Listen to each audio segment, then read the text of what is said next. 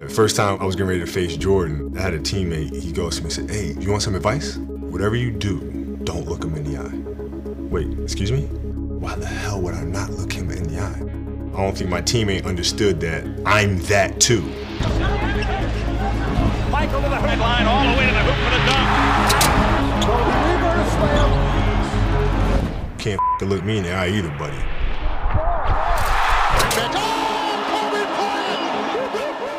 Artest looking, gets it to Bryant. Bryant dribbling, has to put it up with the buzzer. Banks it in! Oh! He banks in the three! And the Lakers win the game! And that is just greatness personified. Run out by Kobe Bryant. Behind the back. Oh! What did I just see? You just saw what Kobe does best, and that's bring people to their feet with a sensational play. They'd love to get it into Nash's hands, and they do. Ball knocked away, stolen by Parker. There it is. Here comes George to Kobe Bryant. Bryant inside. It's good. It's good. Tie game. A one-point game. Walton can tip it. Bryant with the save. Oh, you got to get a shot here. Final seconds. Bryant for the win. Bang! Kobe Bryant has hit a shot at the buzzer! 4 away from Elgin Baylor's Laker record. For 3 again. Yes! Well, there's 70. Everybody wants it to get into Kobe's hand. Kobe pump fake for 2. Kobe stopped the Laker record.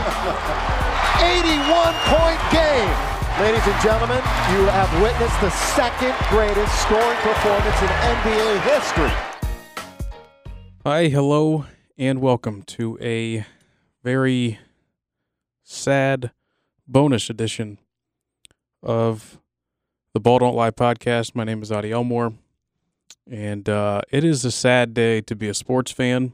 It's a sad day to be a basketball fan, and really it's a sad day for the country as a whole, because Kobe Bryant has passed away at the age of 41, died in a helicopter crash on Sunday morning in Calabasas, California, along with 8 others, including his daughter, Gianna, and some of her teammates as they were on their way to the Mamba Academy for a basketball game.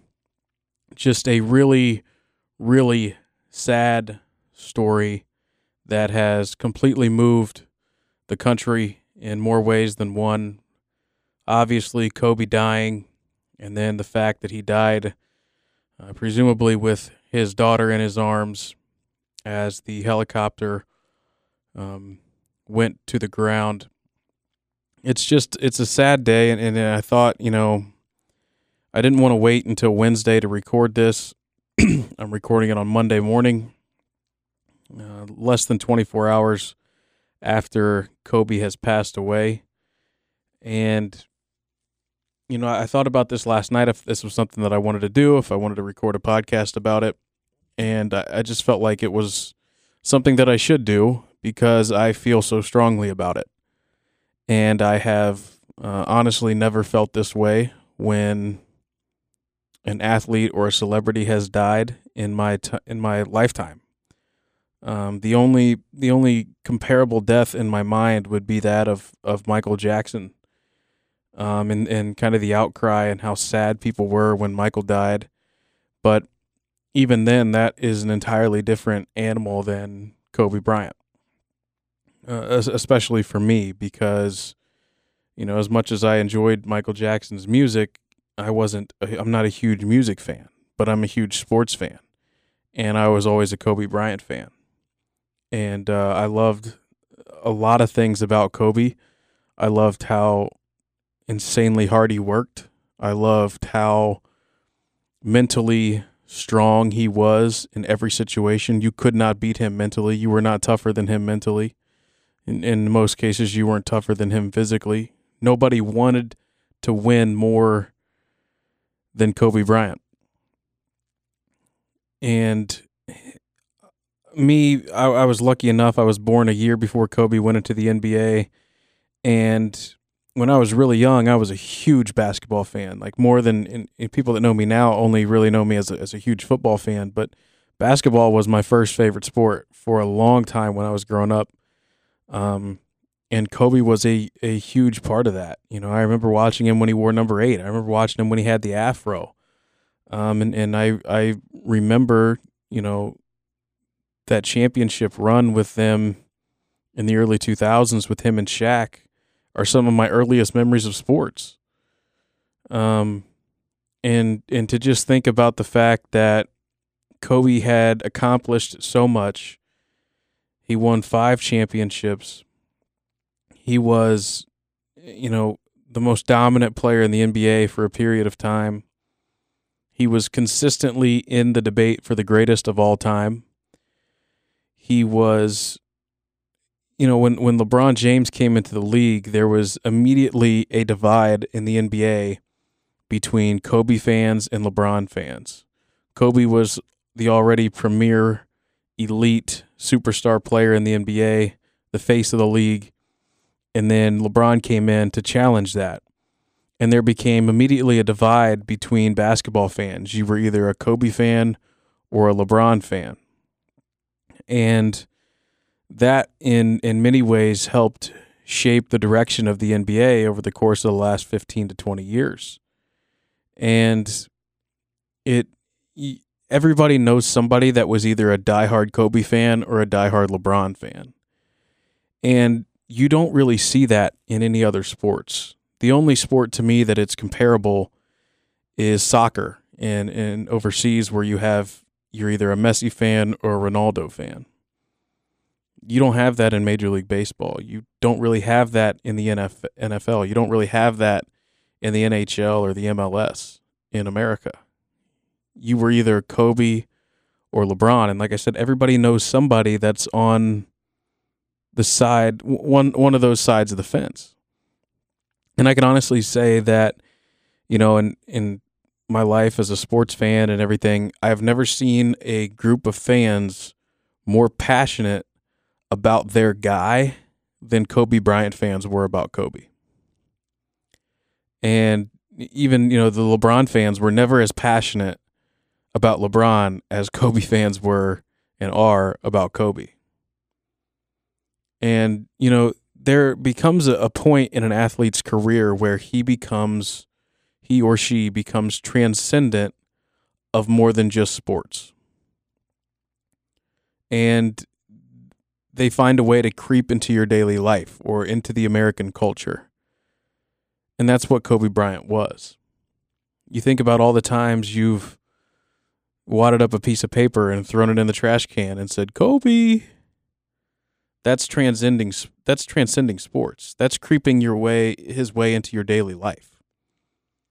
Just on Sunday morning, before I heard the news about Kobe, I was playing online, playing PlayStation, playing Call of Duty with my friends, and I threw a grenade, and I yelled, Kobe, because I've done that every time I've thrown a grenade on Call of Duty for the last 12 years because of Kobe Bryant. I was in high school. Listen to this story. I was in high school. My junior year of high school, I was in biology class or something, some science class, and we had a lab.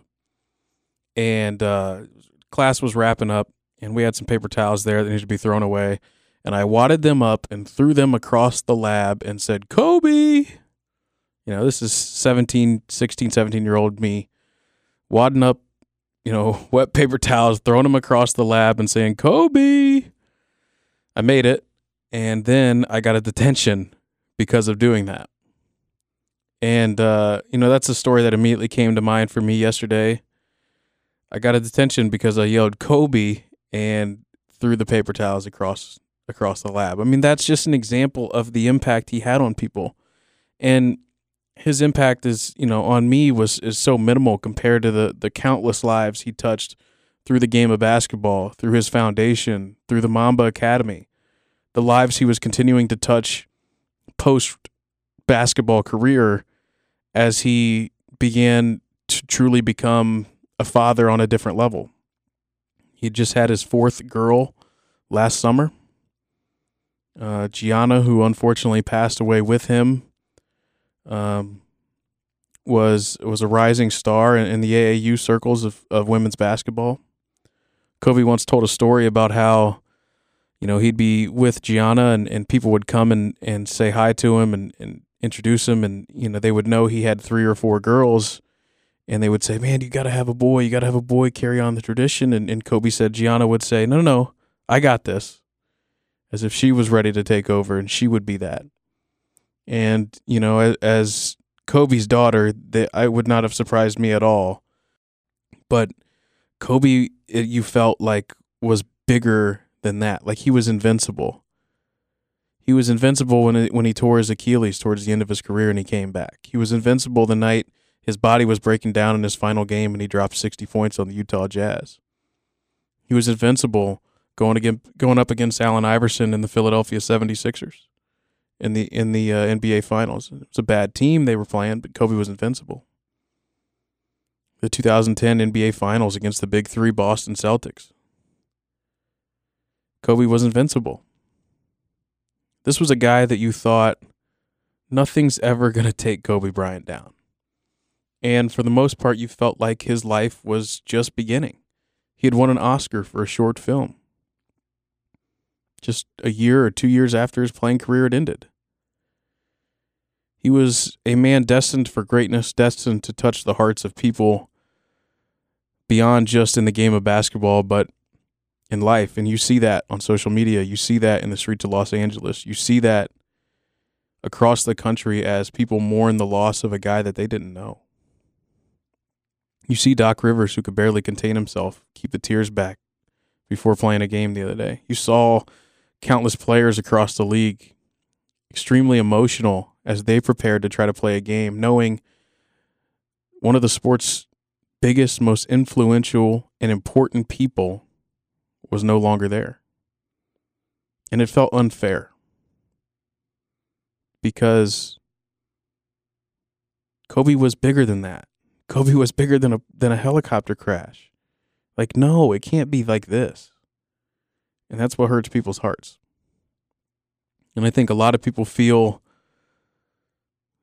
so heavily about this because they may not have realized just how much Kobe meant to them until he was gone. And you just trusted and felt like you knew, well, we're going to get to see Kobe do some great things with his family, with his post-basketball career, with everything moving forward. And he was in the spotlight. He had just been passed by LeBron James in the all-time scoring list. He was at the game, dapping up LeBron James, and 12 hours later, he was dead. Kobe had his issues, and that's part of his story. But he was a changed man after those issues. And he changed for the better. And I will always take a lesson from Kobe Bryant, and that lesson being mentally tough. Be mentally tough, mental toughness in all that you do. If you want something, go work for it. Outwork the person that's competing with you and prove that you're capable to yourself and to others. And that was my biggest lesson that I learned from Kobe Bryant. And it's a sad day to be a sports fan. It's a sad day to be a basketball fan. Sad day to be, honestly, an American, because Kobe Bryant impacted us in ways more than we realized, and I think that's why it hurts so bad. So thank you for listening, and rest in peace, Kobe Bryant.